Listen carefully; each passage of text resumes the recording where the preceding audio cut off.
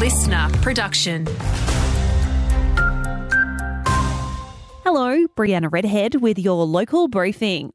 A crash just after midnight this morning has caused havoc for some southwest drivers this morning. Bussell Highway remains closed for northbound lanes for the area between Sleaford Drive and Centenary Road in Dalyellup. Drivers are advised to expect delays. A detour via Norton Promenade is in place. Aussies want fossil fuel giants to pay more for their profits, according to new research. The Australian Institute has found the majority of us want to see a fossil fuel export tax introduced, and Chief Economist Greg Jericho says that's regardless of its size. We asked Australians whether they would support a $1 per tonne levy on Australian exports of fossil fuels or a $20 per tonne, and it didn't matter. There was strong support. You have the right to switch off after work, but bosses won't face jail time for bothering you.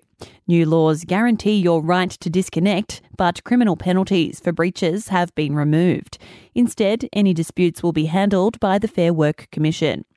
A new boat is hoped to make fishing more accessible to everyone. Fishability launching a new program with a specially adapted vessel that'll be permanently based in the city of Albany. Executive Officer Mike McMullen says it'll allow people with a disability to get on the water. We're going to operate it in Oyster Harbour and perhaps we'll take it up the Calgan River as well. We can take 4 people fishing on the boat and 4 carers. It's really going to enhance Fishability's presence and the types of activities that we can provide for people with disabilities.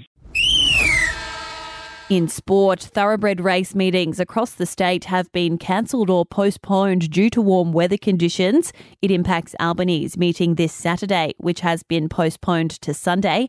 Racing WA says it's part of its hot weather policy. Want more local news? Get free breaking news about our community. Download the Listener app, search for your area and subscribe now.